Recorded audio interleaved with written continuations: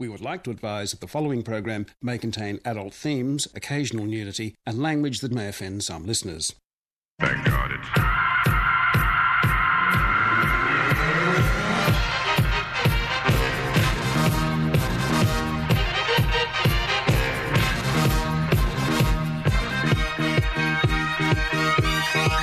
Thank God it's...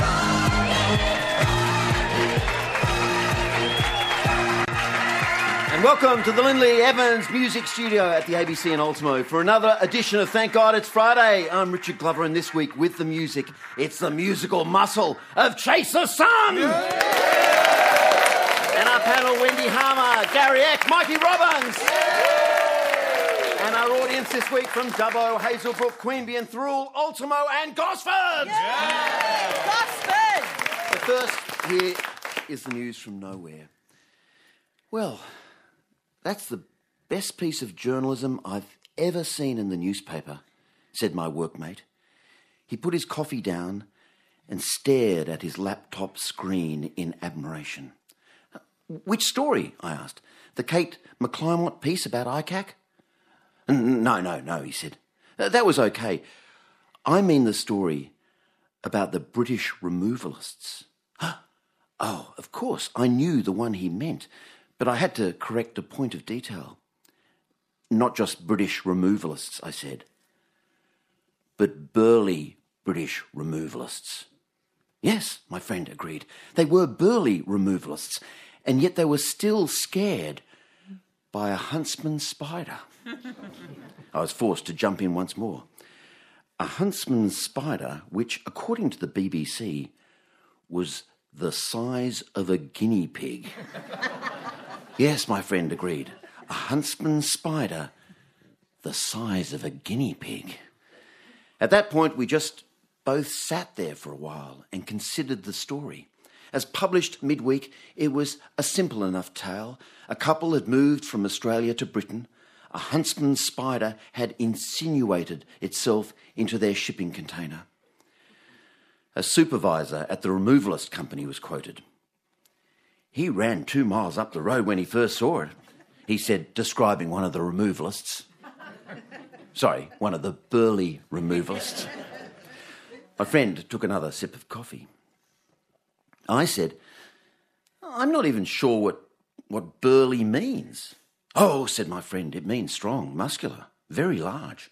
These men are the best the UK can offer. These are gods among normal people, and yet when confronted with a measly, placid, friendly, mosquito-devouring huntsman spider, the poor things run for the hills. I mean, he said, if a burly pom is this scared, imagine what a normal-sized pom would do. We sat there a moment longer, letting the tale capture our hearts.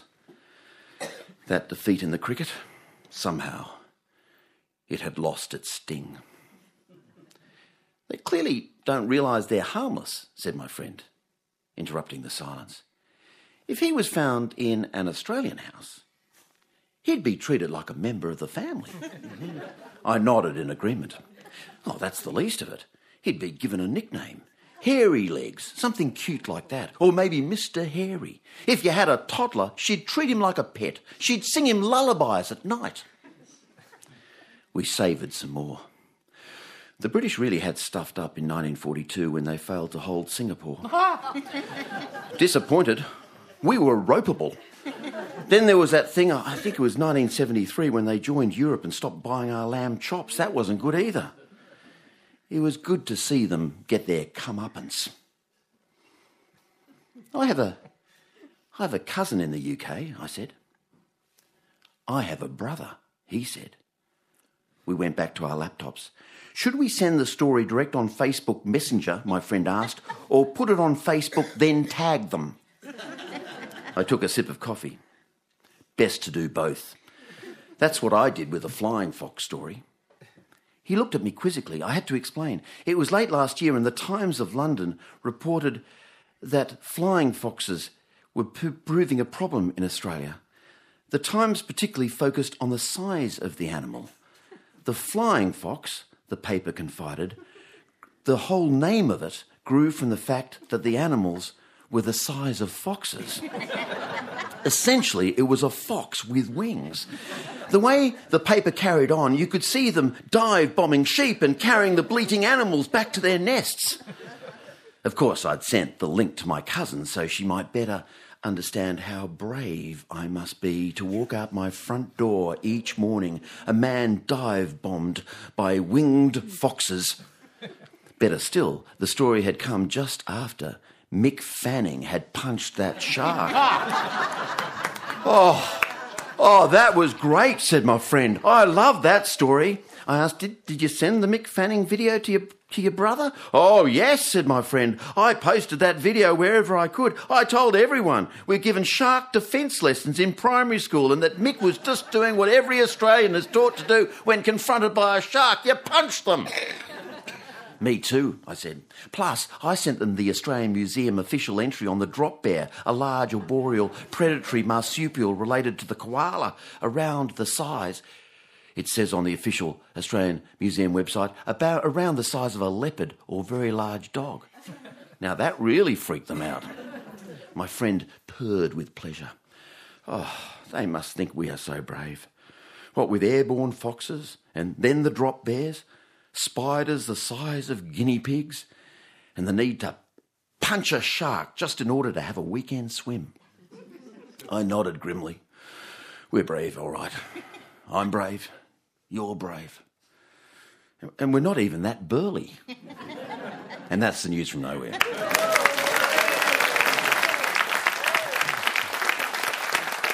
Wendy Harmer would not be afraid of a huntsman, neither would Mikey Robbins. I neither love would Gary. that, Richard. I think, in Australia, I think what people overseas perhaps don't realise is if you haven't had a brush with death, you haven't put in a full day.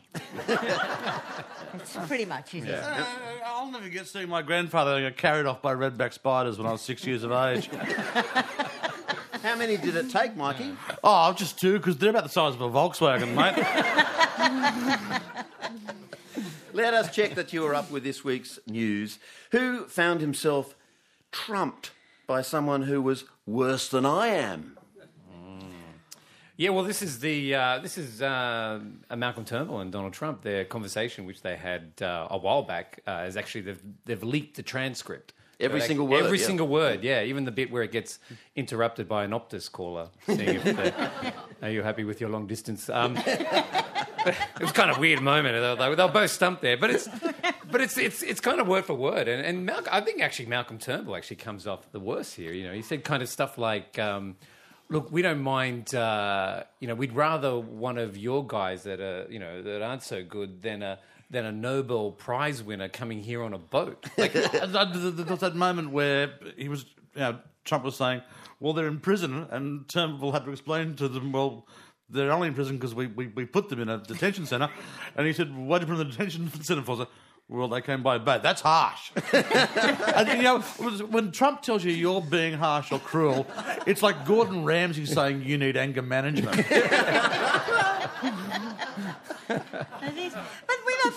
But part of it, I think, was really banal, as well, because you have this idea where maybe world leaders talk to each other. They sort of talk in this rarefied air of international diplomacy, and but it's really how's the shark going? Oh, not too bad. And actually, they've just released a transcript. I don't know whether you know this, from the G20 summit between Malcolm Turnbull talking to Canadian PM Justin Trudeau, and it goes like this: Justin, g'day mate, how's it hanging? Oh yeah, no, all good this end. Trays bien, you? Oh, can't complain. Listen, anyway, doing this weekend, anything this weekend? Wife's got me going down to Bunnings to pick up a new life fitting. Why don't you come over after that? Want me to bring anything? Yeah, no, we none. But 700 ml of Bundy OP, 6 cans of Coke, that'll do you. Righto, see you then. Don't tell bloody Trump it's on, will you? Don't want that bastard ruining the afternoon. So, it is really, it's so informal like that, Well, it's bizarre. Pass on me best to the shark, no worries, Well, even more informal, on the back of that, they've also just released the transcript of the Trump-Putin conversation, which starts with, what are you wearing? And finishes with, no, you hang up first. I mean, Gary, you say that Turnbull comes out worse than Trump, but Trump is the one who is obviously fighting for the word to describe a dairy farmer and he can't find the term, so he describes the possibility that, yes, the refugees could come to America and work as local milk people. Actually, Local milk people. I believe Local Milk People was a dance band from the 90s. Very fond of their work. But let's not forget that this is not only Trump. I don't know, Turnbull has out Trump. But it's also been where the mooch. Yes. The mooch, a man so pathetic, he came up with his own nickname. He said, hey, I'm the mooch. He came up with that. I came up with that. Call me the mooch. Get out of here. That's just you're not allowed to come up with your own nickname. No one in Australia comes up with their own nickname. It's a great name, though. Scaramucci. I'm the mooch. It's like some film noir, So he's appointed as White House communications guy. He lasts 10 days. Yeah, I mean, seriously, appointing this guy, White House Communications, it's like appointing Charles Manson, cruise ship entertainment director. It's a terrifying thought. But one of the reasons why he got shown the door was he outdonned the Don. And they said he was more Trump than Trump. Well, what I loved, and this is how dysfunctional the White House is, the man he replaced, Sean Spicer, was still there to release the press release on the mooch going. I believe this is how a black hole starts. Because technically the mooch wasn't meant to begin until August 15. That's right. Actually, on his CV, he's now worked negative 14 days. Because that would never happen in Australia because no one in this country starts work early. Oh, exactly. No one's going to rock up and go, I might just wander around and help out for free. Actually, this is the shortest length of time the mooch has held a job since he was whacked in the first episode of The Sopranos. I love the meme that someone put out where this is actually fact, that if you bought a bottle of milk on the day he was hired, it would still be fresh. Which is more than can be said for his language. Oh, don't even go. Do you think that milk was that milk made by the local milk people? Okay, who yelled, "How's that?" this week? Who yelled, "How's that?" Well, this is the cricketers, of course. They've come to an agreement, and because we were looking at a cricketless summer. Who would have appreciated a cricketless summer? Oh, hands up. Yeah. Oh, well, you big traitors. Who out on strike? Who would have noticed the difference? I don't think anyone would have noticed. The idea of a cricketless summer, for those of you who dislike the idea, I understand that. You should leave this country immediately. For the rest of us, it's terrifying. Well, I was really worried about, Mikey, I was really, really worried about the mental health of the cricketers themselves. Because I thought, if they're not out there on the field during summer, how are they going to cope? Because they'd have to take to the streets and start sledging random strangers down bus stops and at the pub. I mean, you'd be standing outside Central and you hear Dave Warner with a megaphone, "Hey, there's a bus coming. If you can't catch anything else, maybe you can catch this, you big loser." Or you'd be at the pub, say, a Nathan Lyon standing at the bar going, "Hey, mate, would you like me to bowl up a poker machine? See if you can play that." And what about their families? They would have suffered too. Like, imagine Steve Smith at the dinner table. Can't bowl, can't bat, can't make spaghetti. And you would have had Mitchell Starc sledging the cat as well. That's not a fast ball, it's a fur ball, you wanker. So I'm actually glad that they're going back onto the field and leaving all of us alone. Look, okay, this isn't just men. This can be women as well. But you have to be... Well, at least you have to pretend or give the impression that you're into cricket. Because we all know what cricket is really good for. Okay, partner says, we're going to Woolies. Love... Smith's on 95. Can we just see how this pans out? And she has no idea. 3 days later, Smith's on 95. What? Yeah. I'm just waiting till this match finishes. Oh, half an hour? 5 days. There's always that moment in a test match where you have the non-cricketing friend who halfway through the second day goes, "Who's winning?" "Oh, for God's sake." I did a really ridiculous thing. What was the sponsor of the Indian cricket team? They were an oil company, and they had their thing across the back. I can't remember what the name of the oil company. Can you remember? Quick. If only we had Google. No. Anyway, it was sort of like Exxon or something. I can't remember the name of it. Or Imperial, local oil people. Imperial or whatever. Local oil people. Anyway, so I'm stupidly walking back and forth between the lounge room And I said to Brendan, I said, geez, there's a lot of those Imperial brothers, aren't they? And he went, you idiot, that's the name of the sponsors. And I thought, I thought they were like the War Brothers or something like that.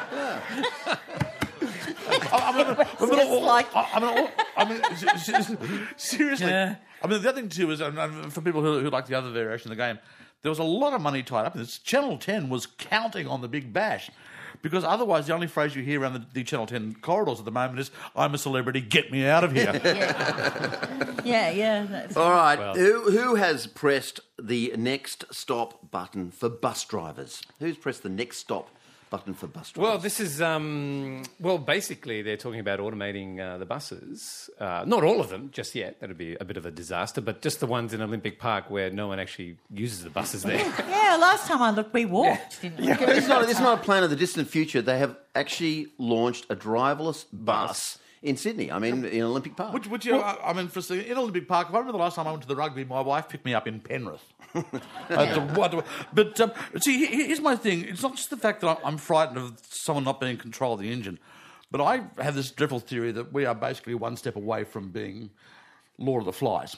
And if the bus driver as the one authority figure on the bus, by 3 stops, will be chasing Fatty around the buses and lighting around fires and screaming out, kill the pig. And the next thing you know, out comes the conch and there's no stops till Gosford. But I don't understand. Are we really, really, really short of bus drivers? I mean, really? Is there a national drought of people who can close a folding door on a mother with a pram halfway up the steps? I mean, really? Are there no people left in this great nation who can pull out into a line of traffic with no indicators? Really? Do we have to import people who don't check the rear vision mirror and notice you running down the street with a bag of shopping? Oh, this is appalling. Do we have a shortage of people with peripheral vision? We don't. But they are becoming obsolete. I mean, we've got to face that because already they don't even take money anymore. We just swipe our Opal cards and we go on. They're not kind of doing anything. I propose get rid of bus drivers, but no, but just allow them just to wander around the bus and have a conversation like they used to. Like the old conductor used to. Like, g'day, mate, how's it going? Yeah, we off to work, eh? Yeah, that's good. I used to have a job too myself, not anymore. Yeah, no, just drive people crazy now. And then he'll have time to say, you chaps chasing Fatty around the back, can you stop it? Yeah, that's right. Put down the conch. Look, my dad was a bus driver. When he retired, he was a diplomat. He became a bus driver. So did he always have to go upstairs to smoke? Well, he used to have like micro He naps, was a which diplomat scary. and he became a bus driver. Yeah, for 10 years. He Wow. drove buses. Were there any He was quality? the oldest bus driver in Sydney. He was undercover. See, if we don't have bus drivers, who was school children going to torment? That's right. Remember, there was nothing better when you were in year 8 and you found out the bus driver's first name? Eric! Faster! Eric! Faster! Try that with Google. And thank God it's Friday. Thank God it's Friday with Richard Glover. Wendy Harmer's here, Mikey Robbins, and Gary Eck, actually, who's emceeing the Bay Run this Sunday. It's a great Sydney tradition. It's a great charity event. You'll be running yourself, I assume. Well, kind of. I'll be on the microphone Actually, heckling Gary, people. don't sell yourself short. You are a bit of a fitness nut, I'm a mate. bit of a fitness, but I was going to run it, and then they asked me, would you mind running it? So I'm actually going to be emceeing the event, which is on Sunday. You can just rock up. You don't have to register online. You can just turn up on the day, 7:45. And it's a beautiful little course, isn't it, around... It's a beautiful course, 7Ks. It's a nice little run, and I think the Nice little run. mate, It's all right for you. You're a racing tadpole. I know. Well, Remember the rest. the winner's going to do it in under 20 minutes. Oh, They good literally just sprint. They just go out and Wow. they sprint it, and then they just lap everyone. I hope they have a lot of fun. I know. I tried to get you into it, Richard. But Well, coming up, I'm going to die here on stage because I'm going to do the Wheel of Death. It has been put to me that since I make people do the Wheel of Death week after week after week, that I invented this torment for all our kind That's guests. right. That at some stage That's I right, should Richard. take it on myself. How hard can it Yes, be? that's right. How hard can it be? So anyway, that's coming up. So please take your time with the next question. Is that why you were crying in the corridor just before? Well, the trouble is, I asked Wendy whether, because I'm on radio until 5, so I said, Wendy, can you come down and the lovely audience throw topics onto the board, Yeah. and can you just help Maybe by which writing? I've happily done. Yeah, a but few I beauties find there that for the you. topics are not the normal topics, Wendy. Well, these were all suggestions from the all the audience. The topics seem slightly more difficult than usual, I Wendy. don't think so. Someone's being a bit precious. We'll come to that in a second. Now, new Sydney University research shows that the shift to artificial sweeteners is actually making us fatter, as the brain gets told to expect an influx of calories, gets nothing, and then goes searching for food. Researchers fed fruit flies a combination of low carb and artificial sweeteners, the sort of virtuous combination of someone trying to diet, only to find the fruit flies were getting so hungry they ate everything in sight and got fatter and fatter and fatter and fatter and fatter. Which food fad did you embrace, and did it work? Mikey Robbins. Oh, mate, I've been on every diet under the sun. Seriously, you're talking to a boy who's 10 years of age, was going to Weight Watchers meetings and doing well with the older ladies. But I think the weirdest one was my mother's idea, and it was big at the time. The older folk will know what I remember this one. It was the Israeli army diet, Yes. where you ate nothing but chicken for 2 days, then you ate nothing but bananas for 2 days, then you ate nothing but cheese for 2 days, then you got really cranky and marched up the Golan Heights, had a small battle and came back down again. Formed a settlement in Palestinian territory. And you're supposed to do this for a couple of weeks. I've done the 5-2, the 2-5, the 7, the 4B2. That's where you eat. That's where you eat nothing but wood. I've done the 5-2, and I took my shirt off recently in front of a friend, and he said, "Have you considered the 4-3?" It's always cruel. Yeah. Well, I've decided I'm not really mad on the old food fads, but I am going to go on the fruit fly diet. Because let's face it, over the years they've been fed everything, haven't they, fruit flies? They've tested out caffeine on them, modified food, the effects of caffeine, sugar, carbohydrates. So I just figure I'm just going to cut out the middleman and go on the fruit fly fad food diet. It goes like this: breakfast, fruit fly French toast; lunch, fruit fly falafel and feta; dinner, fruit fly with flathead with fruit fly and fruit fly rice; and for afters, fruit fly flan or fruit fly flummery with fudge fruit fly flambe. Doesn't that sound delicious? Lovely. Gary, you wouldn't do. I can't really afford to go on a diet. I just waste away. You're as thin as anything. I know. But I can recommend a few. I've got a few if anyone's interested. There's the Donald Trump diet, which is very effective. You just look at a photo and you're instantly nauseous. You can't eat for days. You just it's weird because I looked at the recipes and they're all American recipes, but then when I looked at it again, they were suddenly Russian. Which is kind of weird. There's the climate change diet. First you deny it exists, and then you just eat whatever you want. The Kim Jong-un diet. It's just in its testing phases at the moment. It's more short term. They're looking to go long range in a minute. It actually wanted that they reckon it might land in America at any time soon. Yeah, well, it's interesting if you tried it. Like, you start off with a continental breakfast, and then you can move on to an intercontinental ballistic missile breakfast, and then the full buffet nuclear breakfast.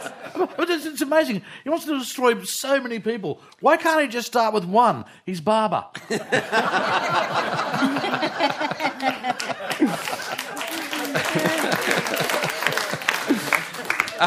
Well, I got a couple more if you're Please. Roll them on. I want to delay the moment of the Wheel of Death as long as possible. Well, actually, that's interesting because there's the Anthony Scaramucci diet. It only lasts for 10 days, which is great. So, the idea... and then you go for a purging. You know? Yeah, well, the thing is, the idea is you can't actually eat anything because you just yell obscenities the whole time. There's a Pauline Hanson diet. It was no Asian food. You order the food, but then you have to... Well, you order it via Go Back Home delivery. If it's not out of the country in 30 minutes, you put on weight. It's weird rules. There's the Facebook diet. I didn't like it, so... That's very funny on many levels. People will be driving. I don't groan. I spent a long time writing that joke. That was... That joke, I bought it on cute, but not cute enough. I know, it's one of those groans. And that's it. I don't have any more diet fads. Well, in that case, do you want to take over the microphone and you be me and I'll be you and we'll do the Wheel of Death. All right. We're going to do the Wheel of Death. So those of you at home, you don't know this, there is a giant wheel here. It's red, and Wendy has been very gracious to get suggestions. Read out the categories there for you, perhaps? Oh, yeah. Do you want to? All right. Well, why don't you do that? Oh, how do you do it normally? Well, normally the categories, the topics people choose are really like easy things like cat, But this dog. is what people did yell out for you, Richard. What? I don't know what you're whinging about. It's no different from normal. Look, we've got the Hadron Collider. We have got the frescoes of Venice from 1700 to 1850. We've got quantum physics there. We've got iambic pentameter. What else have we got? It's all about We've you, got, Richard, isn't it? nanoparticles. We've got the second law of thermodynamics. We have got, what's that one? Stem cell research. Chiaroscuro in the works of Rembrandt. That's pretty easy. See, if We've got the early works of Mendelssohn. What's going on with this? See, if Malcolm had led in the Nobel Prize winner, this would be easy, you know. That's right. Sous vide cooking. We've got lithium-ion battery technology. We've got mechanotronics and the Heidelberg School. I actually want to... Developing neural pathways. How hard can it be? Let's go, the Wheel of Death. Here we go. Round and round it goes. Where it lands, nobody will knows. What is it going to be? I can't even. Lithium-ion battery technology. There you go. Lithium-ion battery technology has opened up this new world where Elon Musk has been able to build these huge batteries in South Australia in order to solve all the problems of the economy there. Yeah, we know that. It's not particularly funny. So that's No. Actually, Richard, it is funny. This technology has developed from the mobile phone batteries and has replaced the normal batteries, which really were a pain in the neck for anyone who tried to run a solar outfit. Now, I have got a solar outfit. I have got a solar outfit on my little play farm, which I've had for years, and it is a pain in the neck. It's terrible. The batteries go bust all the time, and you go entirely insane, and you have to try to go out and try to put them into the car to try to recharge them, and then they go flat, and then you have to climb up the ladder with these really heavy batteries. It's hell on earth. Yeah. And so it is so wonderful to see this new technology being formed. And also, as we all know, Elon Musk is the smell a horny yak makes. What's that smell? Elon Musk. But that was Mikey's joke, not yours, Richard. No, I do understand that. But do you want to hear about my little block of land in the country? Because the batteries are connected with solar panels, which are on the roof of a mud brick house, which I built myself. So perhaps I could very tentatively move to that side. Actually, for those that don't remember, what are the cow eat, Grandpa? So the mud brick. Do you want to know how you make mud bricks in order to rest your solar panels on top in order to connect to the battery? Yes. Taxi for Mr. Glover. What you have to do is you dig a hole in the ground and you fill it full of the mud and the straw and the water, and then you have to mix it like a cake. And the first time we ever did it, which was 30 years ago, we were trying to do it. It was really hard. Me and my mate Phil, and the women were standing back as women do with their arms folded, saying, "Oh, nice one." Saying, "Oh, look, you're doing it all wrong. We can do it." And then both women got into the little pool of mud. Oh, here we go. Having taken off all their clothes, and they kind of wrestled together in mud. And Philip and I looked back and thought, two semi-naked women wrestling in mud and still producing a useful building material, a building material that could later be used to put solar panels on top of, connected to a battery. We thought, life doesn't get much better than that. Thank you. Wonderful tangent there. I love it, Sir. Are you going to be our relief teacher all week? You tell the best stories, Mr. Glover. God. Oh, that's hell. It is. Who thought up this idea? You did. Tommy will be back next week. Oh, now you've got to say whether I lived or died. Oh, does he live or does he die? He lives. Well, the mob have turned. I say he lives. Yeah. Just. The Lions held at bay. You drew a long bow on that one, Sunshine. Now, here's a weird status symbol, an original New South Wales licence plate from 1910. It's the plate number 4. It just has a 4 on it. It's up for sale. It's expected to fetch between 1.2 million and 1.4 million. How do you express your personality in terms of your car? By the car itself, the number plates, the bumper stickers, the fluffy dice hanging from the mirror? Do we really need to spend 1.4 million to make ourselves notice, Mikey? Just press your buttocks up against the windscreen. Gets me attention and out of tolls all the time. Light just bounces off. Yeah. Actually, I've got to admit, I was in one of Sydney's more uppity suburbs recently, and there was a rather flash Mercedes out the front of the bottle shop, and I'm not kidding you, the number plate was dealer. And I thought, unless you're into real estate, you're about to be arrested, Sunshine. I think that, if I saw someone, I wouldn't waste my money on a number plate. I wouldn't spend $1 million on number plate number 4, because the weird thing is, if someone drove past me with the number plate number 4, I'd instantly think, oh, I wonder who's got number 1 and 2 and 3. You know what I mean? Yeah. You're not meddling, son. You're not on the podium. You're not even getting a bronze with number 4. Yeah. It is pathetic. Actually, number 4 that's a thanks for coming award. Yeah, that's it. But I like to personalise my car. This is the way I do it. I just figure out that the number of dings I have on it, and there's one on almost every panel, warns the chick in the nippy Honda Jazz to get out of my face. It's like Kathy Bates in Fried Green Tomatoes. Face it, girls, I'm older than you and I have more insurance. So, that's me. It is great if you've got enough marks on your car. I find this. I've got a very beaten up car, and all I have to do is put on the indicator on Anzac Bridge, and everyone gets out of my way. I recommend it. How do you personalise your car, Gary? Well, I mean, I keep thinking about. I love that idea of number 4, number plate. Does that mean there would have only been 4 cars at one stage I guess in our history? This is 1910. So this is 1910. Imagine if that was involved in a crime. How easy would it be to remember? I was number 4 or 3. I can't remember. Or the traffic reports back then would have. It's that guy with dealer written on his. You keep mentioning the traffic report.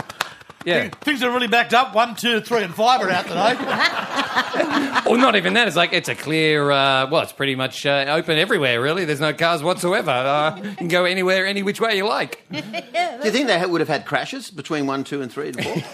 I'm actually positive that they had crashes on 1. I still don't reckon they know how to get on a roundabout in any order. But you couldn't not have a 5-car pile-up, though, could you? That's true. How bored would parking inspectors be? Just kind of like hoping that 1, 2, and 3 rock up. But, you again. Yeah, you again. But Rich, I'm not really a car person at all. But I'm always amazed at the people that are those people that just they turn their cars into stereos. Mm-hmm. Like those massive yeah. And you see them, like I was in Parramatta recently and this guy pulls up beside me. The whole thing's just shaking and he's looking at me going, yeah, how cool I am. And I'm thinking, what am I going to do? I turn up my podcast on nutritional, kale and try, get a load of that, buddy. Yeah, huh? Yeah, you're lacking vitamins. I can't exactly turn you up, Richard. I'm listening to ABC 702 and there's Richard with Simon Marnie. Yeah, that'll teach you, won't it, buddy? Actually, no, that will teach him. That will teach him. Yeah. Actually, I did notice the guy took off very quickly. You're just saying, yes, that sounds... Is that recipe from Simon on the website? He would have been fascinated. He was. But the car fell apart from all the vibrations of the subwoofer. Now, we talked earlier about the mooch, Anthony Scaramucci. The mooch! And how he was in his job for anything between 10 days and -2 weeks. What's the shortest you've been in a job? Did you quit or were you shown the door? Gary Eck. Yes, well, same day... Well, when I was little, I was 10 years old. I lived near a pool, Tempe Pool, actually. It's still there today. And I thought I'll see if I can get a job. And I went up to the guy.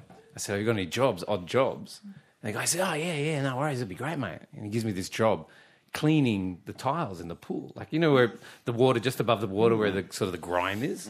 Right around the pool. It's like a 25-metre pool. But I forgot. That's not grime, that's encrusted children's urine. Yeah, it was, yeah. It was, because it was just full of kids. But I didn't negotiate a pay nor what he was going to pay me. So I go afterwards, right? I'm exhausted. I do this for hours. I say, oh, look, can I get paid? He goes, oh, yeah, no worries, mate, no worries. Come over here. And he opens up, he goes to the Space Invader machine. He opens up the top and he gives me 20 credits. Like, click, says click, click, click, click, click, click, click, click, click, click, click, click, click, click. Then he looks at me and goes, mate, you did a good job. Here's another one. Click. I thought you were insane. I'm thinking, I said, that's it, I quit. But at least I played the games first. I just thought that was cool. It was, but I used to go there anyway playing the games. It's like, he must have seen me going, oh, well, he loves Space Invaders. It's more than they're paying the people at 7-Eleven, though. So I know, that's true. But then I became a stand-up comic where you pretty much, you get fired every night when you're starting out with the audience. Get off, go home, bring the next guy on. What's the worst night? What's the worst night as a stand-up? Oh, I've had so many. I did a gig in Dubbo, actually. I know there's someone here from Dubbo. It was like Now, they've come back to see you. I know, that's great to see you, yeah. Because you got booed off the stage so quickly, they want to see the end of your act. Mate, this was so horrendous. All I got throughout my entire act, right, was because I was at the Dubbo RSL, was number 27, your steak is ready, number 27. The courtesy bus is now leaving, with 27 steak if you don't hurry up. And the guy making the announcements was using my microphone. Like that's how hard this gig was. It was just awful, you know. And I got replaced by the chook raffle. Guy comes up, goes, oh, mate, that's enough there. You doing okay? That's enough there, buddy. Okay, let's give away a chook. You know, Tim Smith, the comic Tim Smith, he tells a great story that he was doing a gig one night and he had a bloke who was doing sign language by signing his act. And anyway, he was going down a storm. It was fantastic. The whole audience at the end, they all round of applause, huge, whether everybody wanted an encore. And so Tim walked back out and everyone went, no, not you, the other guy. Which I think is brilliant. One of my worst stand-up gigs, though, this is an absolute classic. This was years and years ago. Spot the obvious mistake in the first sentence. I was hired to MC a circus night under a big top in Adelaide. Okay, so I get there and the audience is about 30 people there. They haven't advertised it properly or anything in this huge tent. It was the worst setup ever. Like the sound system. Well, the delay was like so bad. I would tell a joke, and by the time the laugh come back, I'd kind of groan as a person. That's how bad it was. But anyway, the clowns weren't funny. They were more violent, really. The clowns. And they tend to be. Yeah. The acrobats had left citing a long list of health and safety concerns.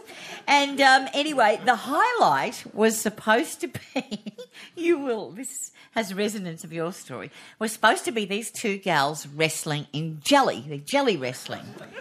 I sort of went down to do a little bit of a pre-interview before they got stuck into it. Only the blow-up pool they had, but look at it to me, it didn't look like it was full of jelly at all.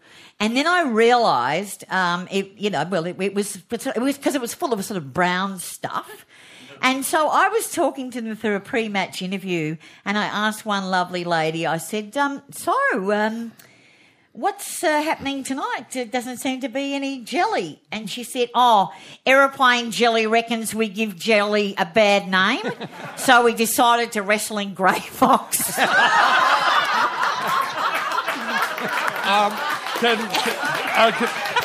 I just say, I know my wife's listening at home. Get the inflatable pool on the Grey Fox now. I'll be home in about 45 minutes. Anyway, and meanwhile, Gary is offering to clean the pool. Oh, yeah. So I just rang for the exits at that stage. I didn't even hang around, I just ran off. And to this day, I just regret that I forgot to ask whether it was peppercorn or onion flavours, because I think that would have just, capped off the evening. And did they get fresh every night? Well, I don't know whether I hung around that long. But Mikey Robbins, what did you have the shortest job? My shortest job was when I was a young man living in the eastern suburbs of Sydney as an unemployed writer, stroke comedian, stroke dishwasher. My dishwashing job finished up, and I was walking around the corner, and there was a local China shop. Remember the reject China shops? And it was coming up to Christmas, and they said gift wrapper and casual wanted. So I walked in. Right, before I go any further, the studio audience can see I don't have 10 fingers. I have 10 sausages. I have finger worst. And I am the worst gift wrapper in the world. And I said, no. Ever possessed you to think that... It was money, and they seemed like nice old ladies. And seriously, me wrapping a flat plate, it came out looking like it was designed by Frank Gehry. There were just bits going off everywhere and sticky tape. Anyway, so I got to the end of the day, and the nicer of the two little old ladies came over, and I said, what time do you want me tomorrow? And she went, it's going to be really sunny tomorrow. It'd be lovely to go to the beach, wouldn't it? And I went, you don't want me back. She said, put some SB15 on. I lasted one shift as a gift wrapper. I did pay my way through university doing kids' parties as a clown. So you related to Wendy's story about the evil clowns. Were you an evil clown or a good clown? No, well, I had my evil clown if I did the kids' parties with another kid. I was Mildew the clown, and then I had my nice clown Morris. But you can read about that in my autobiography, Mummy, Why is the Clown Swearing? So Mildew the clown. Mildew was my nasty clown, and then Morris was my lovable. How did you decide which clown you were going to roll out at any particular event? It was simple. If there was another clown next to me, I was the nasty one. If there was another clown next to me, I was the nice one. And then things got blurred one day. I did a party out past East Maitland. You got time for this story? It's pretty ugly. It was a 2-hour story. And so I did the kids' party for the... First thing, I arrived in my civilian clothes. I got to put my clown gear on, and there's just the dad there, and he goes, you want a beer? I went, no, mate, it doesn't look good to drink in front of the kids. I'm Morris the clown, right? So I started doing my clown show. He comes out with a Sesame Street mug with a head on it. He goes, here's a coffee for Mr. Clown. I went, okay, fine. So I knocked back a few beers. I did the face painting. The kids knock off. I've still got an hour to kill before his wife gets home, and I can actually get a lift back into the train station to go back into Newcastle. Happy days. So I said, mate... showbiz, eh? Oh, no, it gets better. It gets better. I said, mate, anything else I can do for you while I'm here? And it was the 80s. He said, look, I just bought a VCR at the pub. You know how to set these things up. and I did. And I was the guy that always... So I'm setting the VCR up. I said, mate, I need a tape. To tune in. He said, have you got a tape? He said, yeah, I got this one with some woman called Debbie in it. I think it's a geographical tape. Apparently she goes to Dallas. Anyway, so I'm there in my clown gear on, with a beer in one hand and a Sesame Street mug, tuning in the telly to Debbie Does Dallas. That's when his wife walks in, looks at me and looks at him and she says, something wrong here. The clown has to leave. The glories of show business. There's that great show business joke, isn't there, about a circus, and the guy has this job for 70 years, and his job is just to follow around the elephants, and he has to pick up the elephant droppings, and he does it every day for 70 years. And finally, he comes to, I mean, it's the opposite of Mooch. He works for 70 years, and finally the boss says, look, you know, you should retire, and you should... And he says, what? And leave showbiz? very, very similar to your story, Mike. Who were the winners and losers of this week? Mikey Robbins. Winner of the week has to be the legend himself, Laurie Oakes. What a great innings. Well done, mate. One of the nicest blokes you'll ever meet. And not many people know this. The original Parliament House was built around a young Laurie Oakes. They just put him. But don't you love? I had him on the radio this week, and I love the way, you know, if you've seen the Watergate film, the Deep Throat and all that. It's in an underground car park, all very mysterious and shadowy. And he's the great leak of his career, where he was handed the whole of one of John Howard's budgets, happened in a pub car park. In full daylight. That's the Australian way. The winner of the week, the loser of the week, and I have to be very careful about this, is a bunch of taverns in London who have banned swearing. They've banned swearing in the tavern. And here's the weird one. One of the taverns, which has been in London since 1784, under the same name, the name, the first part of the name is a very old English name for a rooster, begins with a C, rhymes with sock. Not a swear word. But here's my thing, is if you turn up there one day and go, excuse me, mate, is this the Cock Tavern? He goes, yes, it is, get out. so any pub that tries to ban swearing has got to be my loser of the week. It's got to not have that name. Wendy Harmer, who were the winners? Well, you know, I think I'm a bit of the winner of the week, because I was watching TV the other day, and one of those fitness people came on and said, for just X amount of dollars a week, you can become a better version of yourself. You know, and you can, you know this one? No. You can live your real life and become a better version of yourself. And I just sat there watching this and I thought, you know, this is it. It's not getting any better. really everyone else is going to have to deal with this, so, you know, you might as well pack up and go, lady. And I saved myself about $300. So I am the winner. I think I'm past self-improving, Richard. I really am. This is it. There's no Wendy 2.0. This is it. Sorry. We talked this week on the radio about the older person you look up to, and somebody said Dame Helen Mirren. They wanted to be like Dame Helen Mirren, and somebody else said they wanted to be like Attenborough, and somebody else said they want to be like those beaming ladies who do early morning swimming at Bondi Beach. That's what they want to be like. So you still have aspirations, don't you, to be something fabulous when you're 100? No, this is about as good as it gets, Richard. I could say that. I could say something inspirational like that, but this is just... Oh, God, you've made me depressed now. Thanks. Just staring ahead in looking at nothing. You be warned, anyone driving in the opposite lanes to Wendy. She's going to be driving home soon. But really, would you like to meet a better version of you? I would punch that person in the face, probably. Hi, I'm the better version of you. Back off. Yes. You wouldn't want to say that or you get fined by the London pub. Yeah. Winners and losers, Gary Eck. Winners and losers are... Well, the loser's always Trump when I come on this show. I was just reading today, you know the film Sharknado? Is anyone familiar with this? It's a film. It's this trashy film where they use, C-grade actors. And basically the premise is... a tornado that sweeps up sharks from the ocean and then unleashes them on people in the land, right? And the sharks somehow manage to eat people. I don't know how. But... Wasn't Mick Fanning there? No, that's right. Well, I think he was probably trying to punch them all in the head.